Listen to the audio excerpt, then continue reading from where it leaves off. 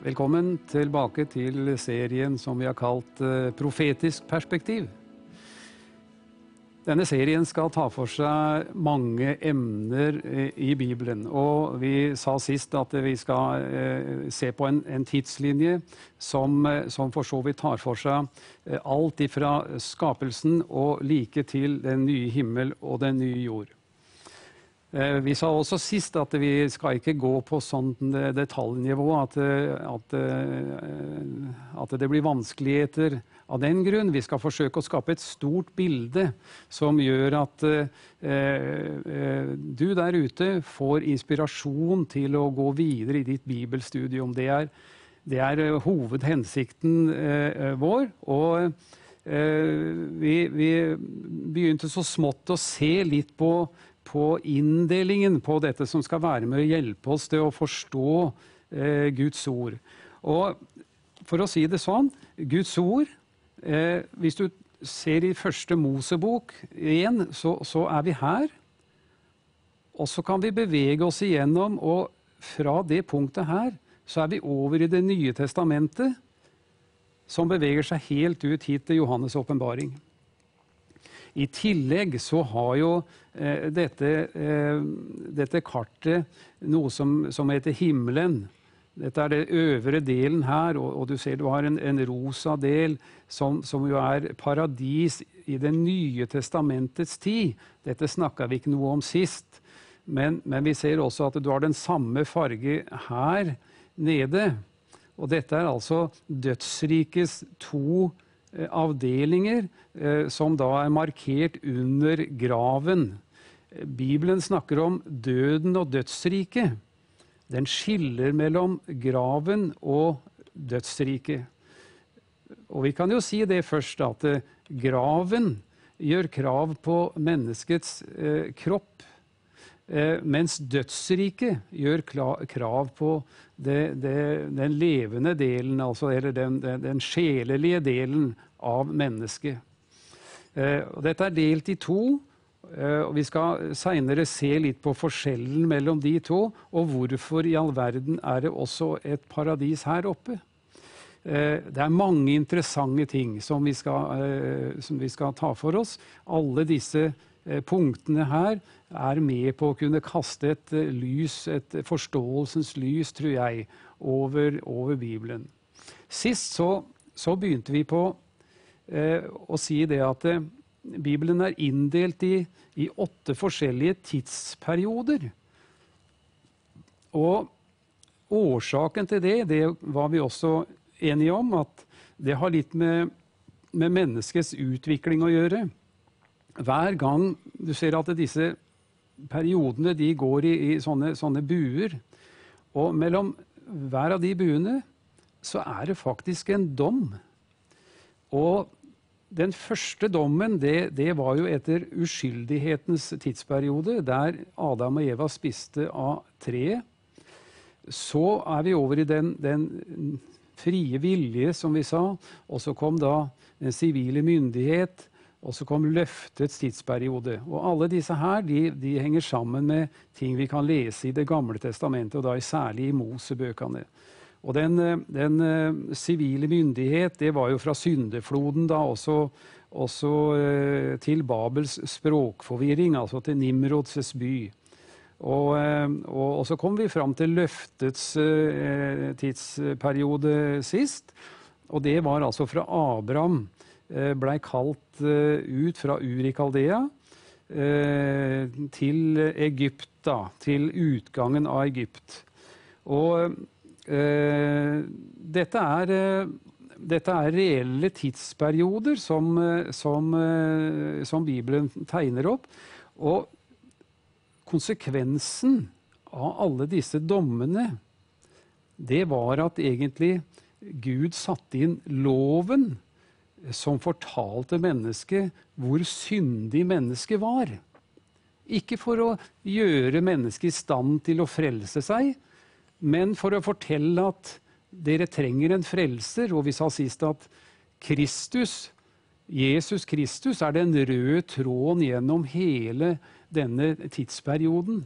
Og Det han vi ser fram, eller de i det gamle testamentet så fram mot som en frelser. Loven og lovens tid, den pekte bare fram til det punktet der Jesus kommer for å sone den synden som Adam og Eva var opphavsmann til, eller opphavspersonene til, i det gamle testamentet, helt tilbake til paradis. Og så ser vi det at alle disse periodene her, loven, som jo da var fra Moses fikk den på Sinai-fjellet, og fram til Jesus kom, så var det loven som gjaldt. Og Jesus sier at jeg er ikke kommet for å oppheve loven, for å ta den vekk, slik at mennesket ikke lenger skulle kunne se hva som var synd, men han var kommet for å oppfylle den. Det lovens krav, det kravet som jo står i Mosebøkene, og flere andre steder refererte, det er egentlig det kravet som blir stilt mot deg og meg, hvis vi skulle kunne på egen hånd komme inn i himmelen uten Jesus. Hvis du klarer å oppfylle det lovboka sier i punkt og prikke, gjennom hele livet, hvert eneste sekund, så kan du gå inn i himmelen uten Jesus. Det er bare det at du og jeg klarer ikke det ikke et minutt engang. Ikke i det hele tatt. For det at lovens krav er så høye, og det var en mening med det. For det skulle vise mennesket hvor syndig det var, og hvor nødvendig det var at det kom en stedfortreder. Og det er han som er forutsagt gjennom hele det gamle testamentet, at en dag kommer en frelser som skal dø på et kors for hele menneskeheten. Tilbake til disse tidsperiodene, som jo da fortsetter i enda en tidsperiode som rammer inn denne store sirkelen her. Og hvor er vi hen i tidsbildet nå? Jo, dette er nådens tidsperiode, den som du og jeg lever i akkurat nå. Den blir kalt nådens tidsperiode, men også den slutter med en dom. Disse dommene som vi har gått igjennom her, de er omtalt i profetisk sammenheng i det gamle testamentet. Og dette er egentlig symbolsk oppgjør med synden, men den er ikke permanent. Gjennom hele det gamle testamentet, gjennom alle disse såkalte småprofetene og ellers, så varsler Gud at det kommer en stor dom, en veldig dom. Og dette er gjennomgangstonen i all profeti i det gamle testamentet.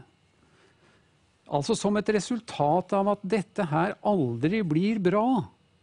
Når mennesket skal styre seg selv, så kommer Gud til slutt fram til det som vi kaller for vreden, eller den store trengsel, eller Herrens dag.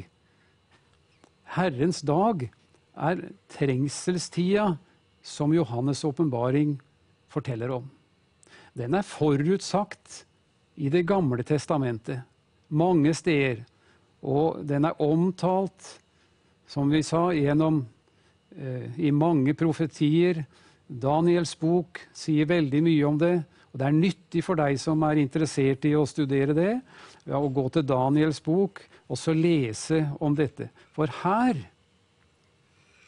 kommer en person opp som på en måte er en personifisering av denne engelen som kanskje før skapelsen ble kalt for Lucifer, altså Satan. Det var han som gjorde opprør en gang tidligere enn Adam og Eva, før de var født, så gjorde han et opprør i den himmelske verden.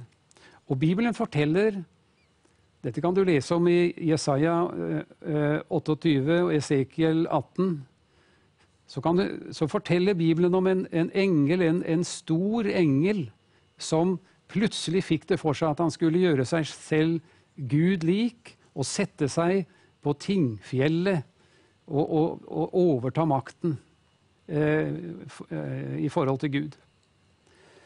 Det er resultatet av at Adam og Eva, da de spiste av treet, så fikk denne syndens engel, eller Satan, innflytelse, som gjorde at stadig vekk så kom denne synden til syne gjennom handlinger i menneskenes liv, og så ble det slik at Gud måtte stadig rette opp menneskets adferd gjennom syndefloden. Vi husker hvordan Abraham og Lot, hvordan de gikk med Lot nede i Sodoma og Gomorra.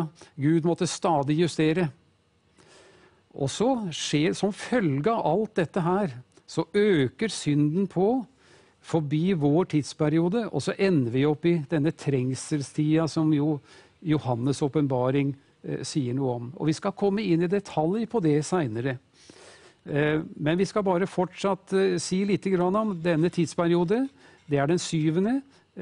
På dette kartet så står det verdensnøden. Etter det så skjer det at Jesus kommer ned på Oljeberget. Det kan vi lese om i Johannes' åpenbaring, og vi skal lenger ut i serien se på det. Og så kommer en lengre periode som vi har kalt for tusenårsriket. Tusenårsriket, det er omtalt stort sett i Johannes' åpenbaring, som jeg sa. Der står det med rene ord, men i Det gamle testamentet så finnes det mer eller mindre uklare tanker og henvisninger til at en dag så kommer det et rike. Og Jesus han forkynte om rike for Israel. Og rike for Israel, det er det som kommer her ute. Vi skal ikke gå i detalj på det nå, men vi skal berøre det noe etter hvert som vi trinner fram i denne tidsplanen. Så kan vi kort si det at når denne er over, så kommer vi inn for det som vi i det forrige programmet sa noe om. Du vet, hver gang de store avisene skal dekke en eller annen katastrofe, en krig, opptakten til krig, eller fare for krig blant de store nasjonene, så sier de hvor langt er vi kommet. Og så sier en at ja, nå flytter vi klokka fram til 3 minutter på 12. For det at nå er det like før dommen, dommedag, sier de da. De store avisene er antageligvis ikke klar over at dommedag i bibelsk sammenheng, det ligger helt her ute. Dommen for den store hvite trone. Dette er dommedag. Mens vi lever nå i nådetiden, som er her. Kristus kom og ble korsfestet her, og så ser vi det at her er en pil som går opp i den himmelske verden, og som da betegner egentlig bortrykkelsen av den kristne menighet. Vi lever her et sted. Vi vet ikke helt akkurat, men vi ser tegn i tida at vi lever i dette området. Og vi venter at Herren skal komme tilbake når som helst. Vi skal berøre noen begreper som jeg tror er viktig at vi ser på. Og så får du som tenker at dette klarer jeg vel ikke å huske, så vil jeg si deg det at denne serien og dette programmet, det kommer til å gå i reprise utover i uka. Så du har sjansen til da å ta en reprise på det, hvis du har tid til det. Da kan det være at det sitter litt bedre, eller om du har noe å notere på, så kan det hjelpe til også at du husker det som vi snakker om her. Jeg har lyst til å si litt om de siste dager, det er en populær tekst å gjerne sette over en møteserie, at i kveld så taler den og den over de siste dager. Og så tenker vi kanskje ikke så veldig over at Bibelen er veldig konkret på de siste dager. Når starter de siste dager? Og når slutter den? Og da er det slik at de siste dager, de startet når Jesus kom til verden. Når han kom ned hit. Så sier også Joel i sitt brev, Joel er en av de gammeltestamentlige profetene, der sier han noe om de siste dager. For da står det at da skal Herren utøse sin ånd over alt kjød, altså over alle mennesker.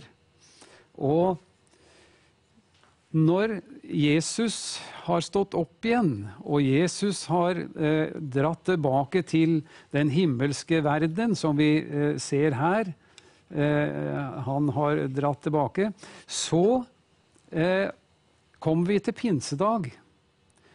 Og da er det Peter står fram, og så sier han, nå skjer det som profeten Joel har talt om, at Gud, og dette er på det området her, Gud har utøst sin ånd over alt kjød. Så det som ble profetert langt her bak, det kunne Peter si, nå er det skjedd. Nå er det imidlertid det å si om det som Peter her nevner. Han sier at det ble utøst over alt kjød. Det verdensbildet som den gang var, når Peter sto fram i Jerusalem sammen med de 11, det var egentlig verden rundt Middelhavet. Det eksisterte ikke noe videre på utsida av det. Så mange har tenkt, og mange har sagt at når Peter sier at nå skjer det, og Gud har utøst over alt kjød, så kan det ligge i det at i vår tid så vet vi det at verden består av mye mer enn det som har med Middelhavet å gjøre. Så vi forventer kanskje en ny utøsing av Den hellige ånd, en ny fase, et nytt trinn innenfor den tiden som jo ligger her, som vi lever nå, rett før Herren kommer. Og vi ser det at rundt i vår verden, faktisk i alle områder av verden, bortsett fra Europa, så er det en voldsom innhøstning. Det blir frelst mennesker i tusenvis hver eneste dag. Ja, i 10.000-vis hver eneste dag, over hele verden. Og dette er i ferd med å komme nærmere og nærmere Europa. Dette sekulariserte og avkristnede området, der Norge faktisk er en av de, skal vi si, en av de verste i klassen. Så ser vi det at det nå kommer predikanter, profeter, evangelister, vanlige kristne mennesker kommer stadig mot Europa, mot Norge, og forteller det samme budskapet at Herren vil utøse sin ånd over dette landet, og i særlig grad har det vært over Norge. Så vi forventer det innenfor at Herren kommer tilbake, at vi får en ny vekkelse og en ny utøselse av Herrens ånd. Og dette er en videreføring, kanskje et trinn 2 eller trinn 3, ut ifra det Joel sier helt her bak, og som Peter sier at nå skjedde dette på pinsedag. Jeg tror vi skal få en ny fase av det nå innenfor den tida vi lever i. Ja, det ble kanskje mye om akkurat det, men altså de siste dager begynte med det Peter sier der, og så slutter de siste dager med at menigheten blir bortrykket. Etter det så begynner det Bibelen kaller for endens tid. Og endens tid, den varer helt ut til dommen for den store hvite trone. Vi kommer helt sikkert tilbake til det under barsen, så om du tenker at nå mistet jeg helt tråden, så ikke fortvil, for det vil bli en del repetisjon. Det vil bli stadig at vi henviser tilbake og noe fram, slik at vi skal få på plass et bilde som går an å huske. Og dette med endens tid, eller enden, det kan du lese om i Matteus 24, 14 blant annet, og 1. Korinterbrev 15, 24. For øvrig så 1. Korinterbrev 15 et veldig aktuelt tema og kapittel når det gjelder dette med bortrykkelsen og hele dette området her på dette kartet. Så har vi dette med Bibelen kaller for den ytterste dag. Det også noe som vi kanskje ikke tenker så veldig mye over, men det når menigheten bortrykkes, så kaller Johannes det i det 6. kapitlet, vers 39-40 og litt utover der, for den ytterste dag. Og den ytterste dag, den starter da her, og så slutter den ved overgangen til den nye jord her ute. Så det litt forskjellige betegnelser på denne tidsperioden som vi ser her.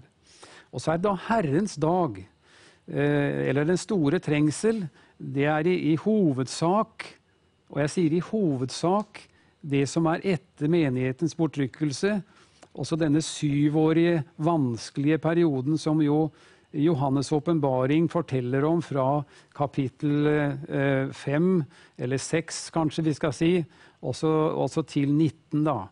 Det som før og etter der, det hører de første 3 kapitlene, der det jo disse brevene til de 7 menighetene i Lilleasia. Og etter kapittel 19 så får vi da en beskrivelse av det 1000-årige riket og det nye Jerusalem, som vi også skal komme innom.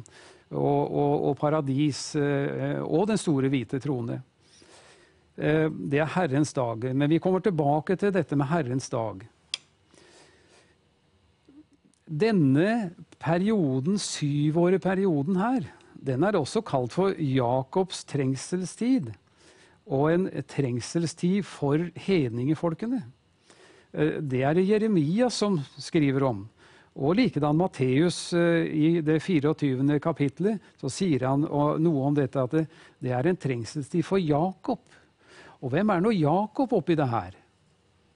Jo, Jakob et annet navn på Israel, Israelsfolket. Så det kan se ut som at Israelsfolket får en sentral rolle i nettopp denne trengselsperioden. Israelfolket, de hadde jo sitt opphav her med Abraham, som den første på en måte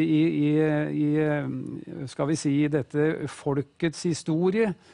Og så kjenner vi til at Moses ble født og overtok på en måte kommandoen der nede i Egypt og ledet folket ut og inn igjen i Kanans land.